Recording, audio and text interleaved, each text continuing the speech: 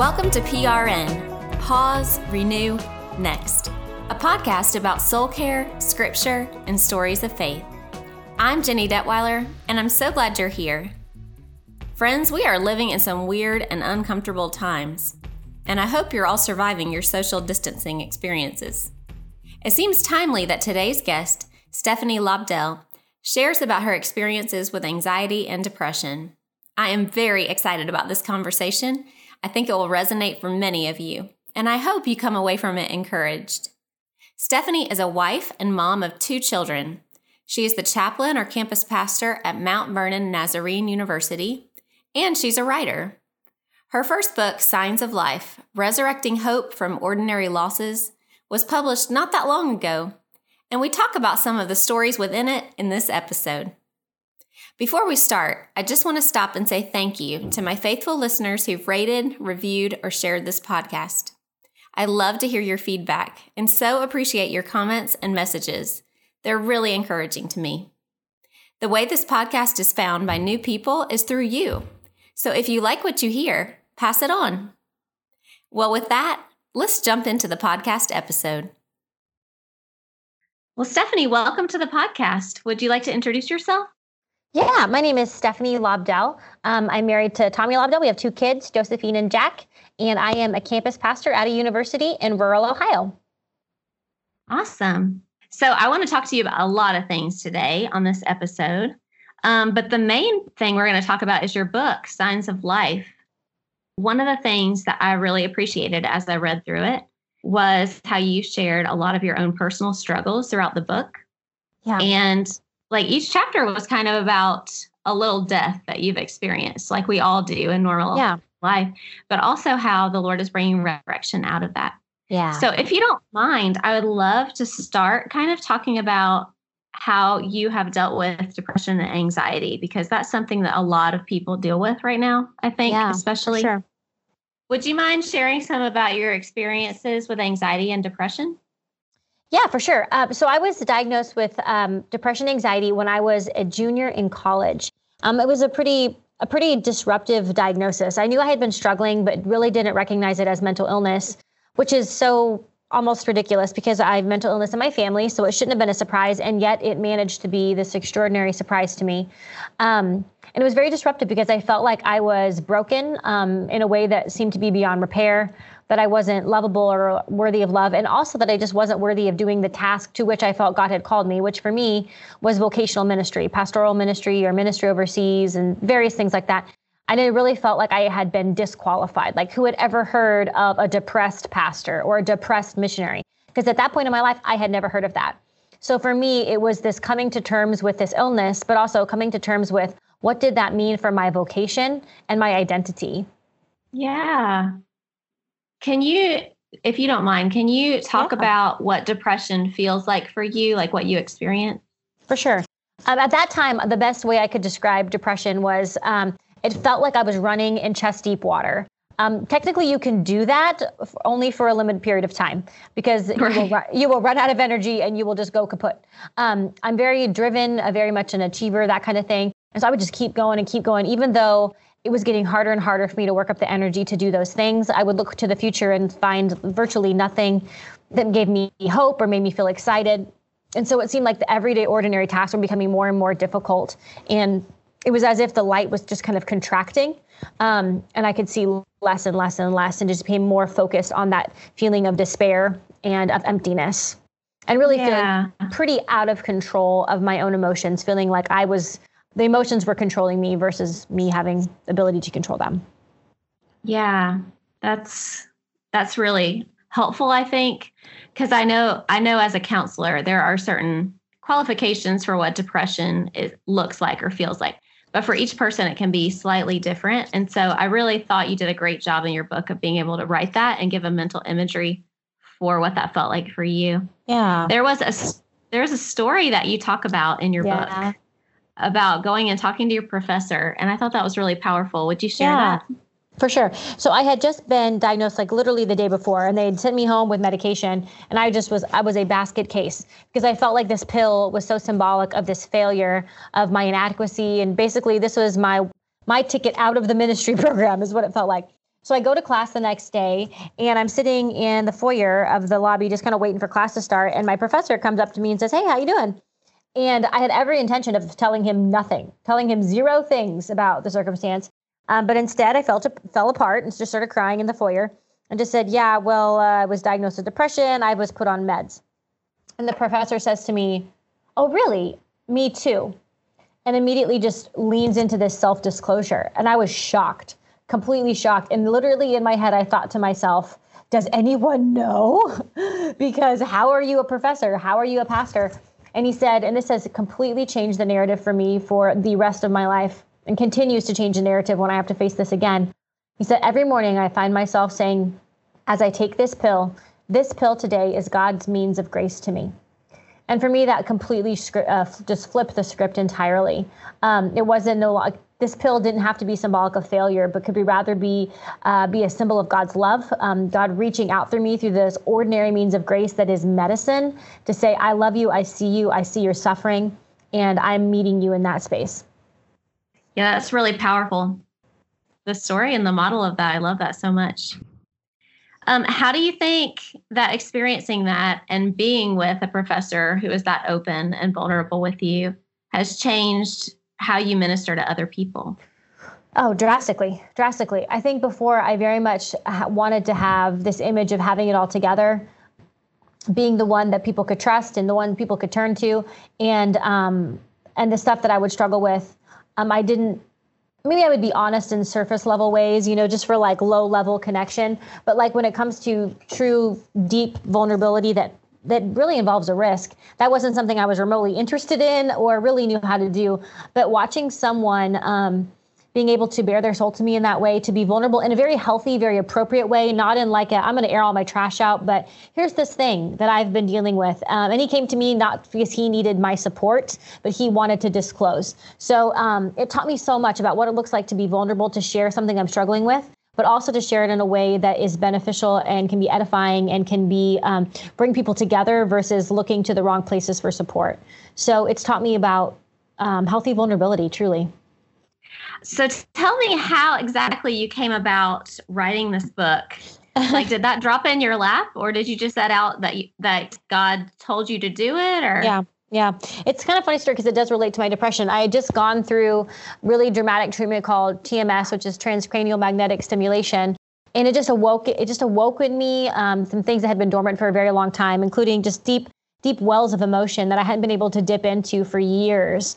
And so as a part of that, I wrote this little essay called A Love Letter to My Church. And it just was a letter about how they had cared for me during that treatment, bringing me meals and stuff like that.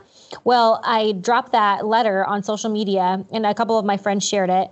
And an editor from Christianity Today, one of their online resources, reached out to me and said, "Hey, would you be willing to write some queries for me someday?" And I was like, "Sure. What's a query?" Which is essentially just like a document that says, "Hey, I want to write about this topic. This is what I'll say." And you propose it. It's like a proposal. So that was my first foray into writing. So that year I was just published on a variety of different online platforms, a couple written platforms as well, that went just really, really well. And then by December of that year, so 12 months from when I wrote the love letter so about 11 months later, I received an email from a book editor that said, it's like an acquisitions editor, that said, "Hey, I think there might be a book in you. Can we talk?" And in my head, I was thinking, I think you have the wrong email. Like, I don't think there is a book in me. There are several short articles, but that is about it, right? And so that's quite something to be told. Right? And so I didn't really, I waited a few days and I emailed her back and we had a phone call. And she said, "Is there any like theme in your life that continues to emerge that you feel like maybe God has done something?" And so I said, well, there is this theme of resurrection that just keeps emerging in my mind of God's resurrection power at work, not just in, forgiveness of our sins or, what happens in the end, the last days, but actually now, like bearing change here amongst us even now. And she goes, "Well, why don't you explore that a little bit? We'll talk after Christmas." So I began to just think, where had I seen God's resurrection in my life? And I realized that it was so very ordinary. I had not ever had a miscarriage. I'd never been abused. I'd never been mistreated, by my husband, or that kind of thing. I didn't have this big dramatic tale to tell. I never had cancer or anything, but I had all these ordinary losses along the way, like the loss of the future I thought I had planned out, the loss of zeal that I had when I went through my first kind of deconstruction of faith experience, the loss of the expectations I had as a woman in ministry, going in, just being so affirmed and loved by my professors, and then just being kind of ravaged by the local church. Expectations of revival, like pouring myself into a congregation and just expecting things to grow and work. And I'm having to surrender some idols along the way. So I came to her and I just said, hey, I feel like this is the message that I want to say, is that, we all experience like ordinary deaths, things that seem maybe not even worthy of writing home about. And yet somehow there's these signs of life. And I didn't even have the language of signs of life yet at that point. But of God's resurrection power, what does the resurrection power actually have to say to the ordinary losses of our life? The ordinary things that don't come to fruition, the plans that are changed, the future that's shattered, the things that just don't go the way we expect. And does God meet us in that space? And what new life does he bring forth from what feels like death? Yeah. And so it came about. How long did it take you to write it? I wrote the book proposal in the intro and the first chapter that spring, that by March. And then that's when they gave me the official contract. And I submitted my final book, my draft, in December. So it was about from when she first called me to when I submitted the draft was 12 months. Wow. That's pretty fast. I don't know. Like, I've never done it before. So I'm like, maybe, sure. Yeah. It seems fast to me. Yeah. Way to go. There were a couple of chapters. I mean, I read the whole book. I liked it all, but there were a couple of chapters that really stood out to me. And this podcast is for all people, but primarily women, I would say. And so you had a chapter about beauty and also a chapter about image, which are kind of a big deal for all people, but especially for women. And so I really loved how you handled that. And you talked about how people perceive you specifically and how hard that has been for you. Can you talk about, which we kind of already did with your professor, but can you talk about how you find yourself practicing vulnerability and managing your image now, as opposed to how you might have previously? Yeah, I think I went through some seasons where I felt like vulnerability was just spilling all the stuff, right? Not necessarily from the pulpit. I never did it from the pulpit. There were times I talked about my struggle from the pulpit, but not in a messy way. But I remember times talking with some of my staff about it in a way that I look back now and I think I could have done that differently, because it was pretty messy. And I think it made it feel like working for me as their leader, or one of their leaders, my husband and I co-pastored, made me an unsafe person, because they're like, oh, she has her own stuff. I don't want to bring this to her. And I have regrets about that. Like, I think that was not a healthy use of vulnerability, because it made me an unsafe person to come to in terms of needing leadership. But now in my new position, something I've been really trying to steward is, what does it look like to be vulnerable, to be honest about my struggle, but look to the right places for my comfort and support. So the Lord has blessed us with this amazing circle of friends here in this new place where we're at in Ohio. And they're the people to whom I go for care and concern and support and love and prayer. And my staff, I share with them, and I love them, and I'm honest with them about what I'm struggling with. But I don't necessarily expect them to bear that emotional load for me in the way that I would my husband or my peers or my circle of friends. So I'm learning what it means to be vulnerable, while I am learning also to build appropriate systems of support around me that enable me to do my job well, and with full honesty, but also preserving the fact that I need to be able to lead them well and for them to be able to trust me. So that's something I'm still learning and navigating. Yeah, I think that's a lifelong thing. It seems to me that it would be, for sure. Yeah, for sure. Yeah. When possible, not in every podcast, but I love to talk about the Enneagram. I don't think that's new for my listeners. Yeah. And that is not something that you expressly wrote about in your book, but you kind of wrote it between the lines, I feel like, especially in the chapter about image. 100%. Would you like to talk about your Enneagram number and how that affects your outlook on image? Well, I would first like to say, when I found out that I am a Enneagram, I mostly deeply identify, I guess I like to say it that way, identify with a 3, with a 4 wing. And when I first learned that I was most likely a 3, and I mainly learned about it through podcasts and through reading books, and then I did some tests. When I first heard a podcast describing the Enneagram 3, I started just yelling. I'm like, that's not true, whatever. And then I was like, but it's so true. It's the truest. And I felt so exposed. And honestly, that's how you know that's your number. Is not like, oh, that number is awesome, I'm that number. No, the number that makes you want to crawl in a hole with humiliation, that's your number. You're welcome. Except 7. They like it. Well, 7, whatever. Get over yourself, 7. It's fine. So now for 3 is very image oriented, wanting to be successful, but not just wanting to be successful, but wanting to be perceived as successful and have this certain image that you cultivate.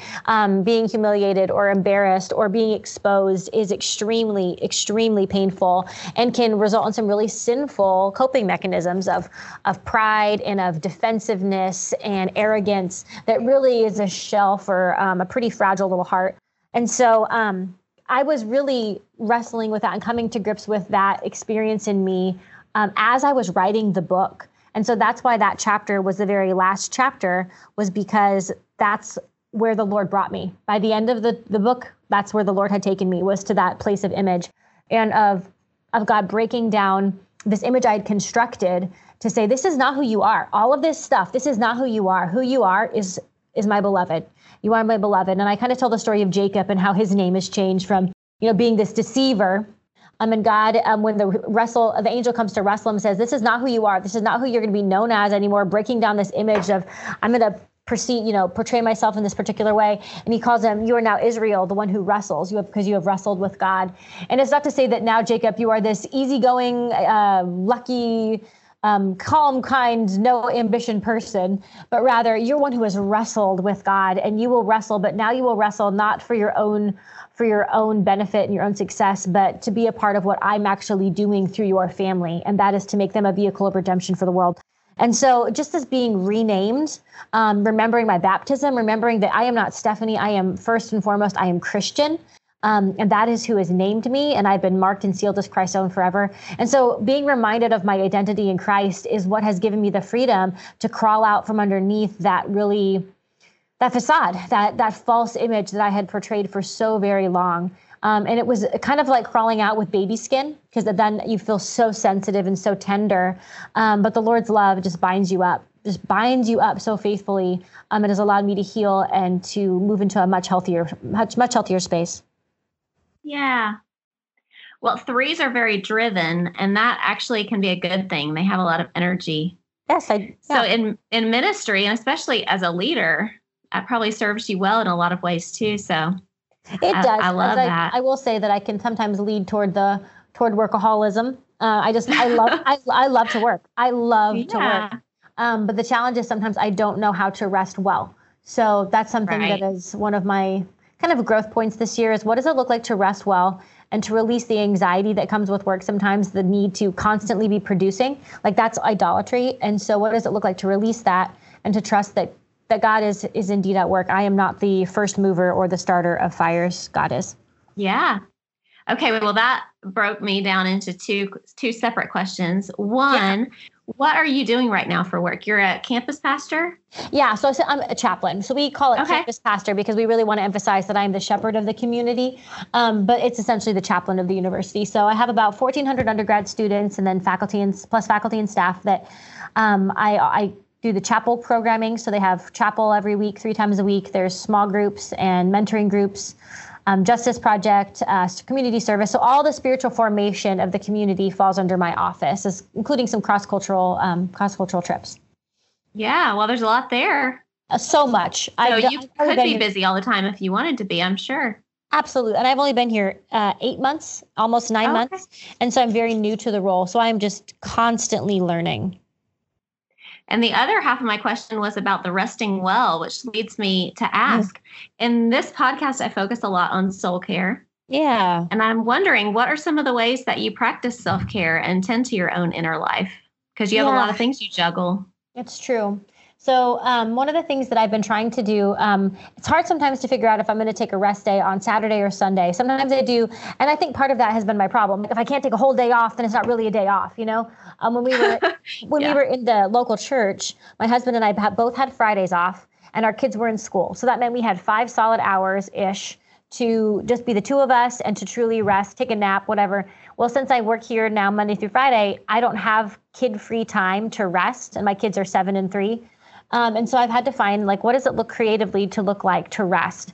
And I have to give myself permission for it to not look a certain way. Like it doesn't have to look like laying on the couch and sleeping. It doesn't have to look like a nap. It doesn't have to look like silence. It doesn't have to look like this all the time, because that just sets me up for failure in terms of my expectations.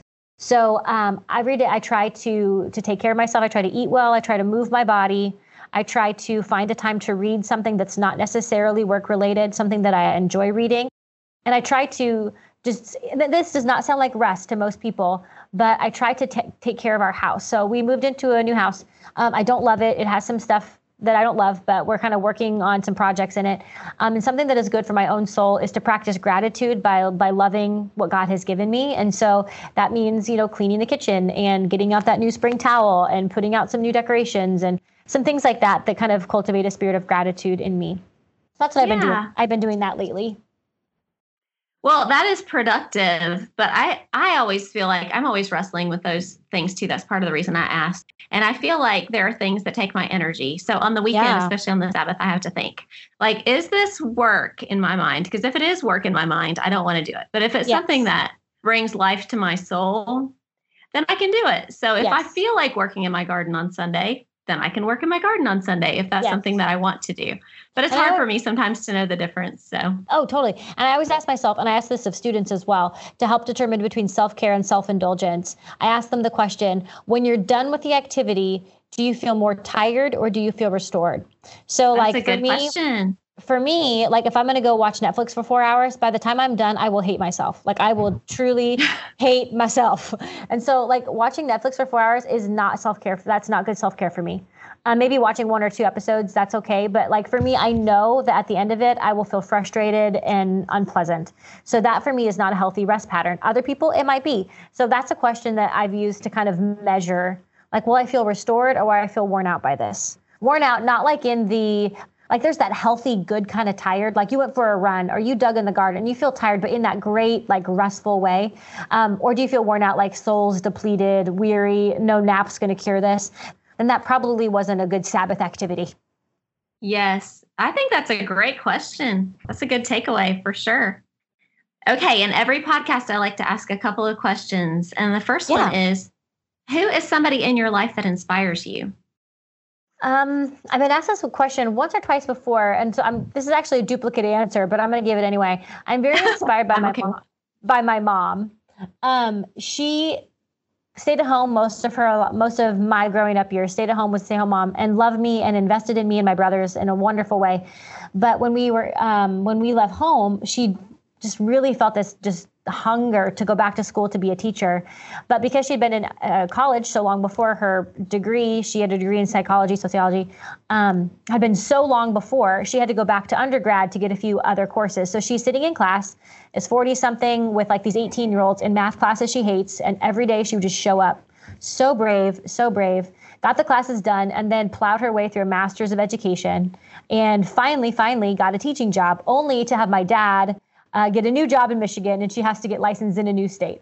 And yet here she is again, teaching and loves it. I mean, there are hard days, but I look at her and I just think, you are so gifted and you have pursued what God has asked of you every step of the way. And that has changed over the years. But I look at her and I am so inspired by her passion and by her stick-to-itiveness in the midst of so many barriers. I'm just really proud that she's my mom, and I look up to her in a lot of ways. Oh, I love that. That's awesome. And the other question I want to ask you is, what is your favorite scripture passage? And that can be just like a life one, or or one that has to do with your book. Yeah. Oh, man. If I could cite an entire book, I would probably say the Psalms. The Psalms has been a place where I found significant comfort from the Lord in a multitude of ways over the years. But one in particular, I'll just read actually. It's from Psalm 127, and this is good for a little workaholic like me. It says, unless the Lord builds the house, those who build it labor in vain. Unless the Lord guards the city, the guards keep watch in vain. It is in vain that you rise up early and go to bed late, eating the bread of anxious toil, for he gives sleep to his beloved. And for me, that is eternally a good word. I could work all day, every day, and it would never be enough. But being reminded that it is God who does the work in and through us. And so I can rest in peace at night knowing that God is in fact doing that as I seek to respond in faithfulness. So for me, that is a good word. Oh, I really like that a lot. I have actually used that in myself with this podcast, trying to remind myself what's important, because sometimes all the social media posts and everything, I can get distracted with that. So coming back to the point, it's not me that's building this platform. The Lord is building the house, right? And that's okay. Yeah. That's good. Sometimes he's slow about it. Mm-hmm. I get it. Yeah. But he does what he needs to do. Yeah. And talks to the people he needs to talk to, and that's important. That's wonderful. Okay. I wondered, are there any things that you wanted to share on this podcast that I didn't ask? No, I don't think so. You did a wonderful job. I love asking those questions and just talking honestly about mental health, and particularly as it relates to faith. That's really important to me. Yeah. And I appreciate you being vulnerable enough to share that, because I think we are becoming more open about it. And I love that story about your professor, because I feel like that's huge. But especially in the church, I think it's been slow in coming. Oh, and sometimes it's not talked about maybe as well as it should be. So I'm really blessed that you're here to talk about it. Thank you. Yes, thank you so much for having me. Thanks again to Stephanie for being on today's podcast. I loved connecting with you and so appreciated your honesty, vulnerability, and wisdom. I'll link to her book, Signs of Life, in today's show notes. If you'd like to learn more about Stephanie and what she's up to, you can visit her website, stephanielobdell.com, or follow her on Instagram or Twitter. What resonated with you from today's episode? I'd love to hear about it. Leave a comment under today's show notes, or join the conversation on PRN Pause Renew Next Facebook page. If you like this podcast, subscribe to make sure you don't miss an episode. Well, that's all for today's podcast episode. I'm Jenny Detweiler with PRN Pause Renew Next, the podcast. May you be encouraged on your journey with Jesus.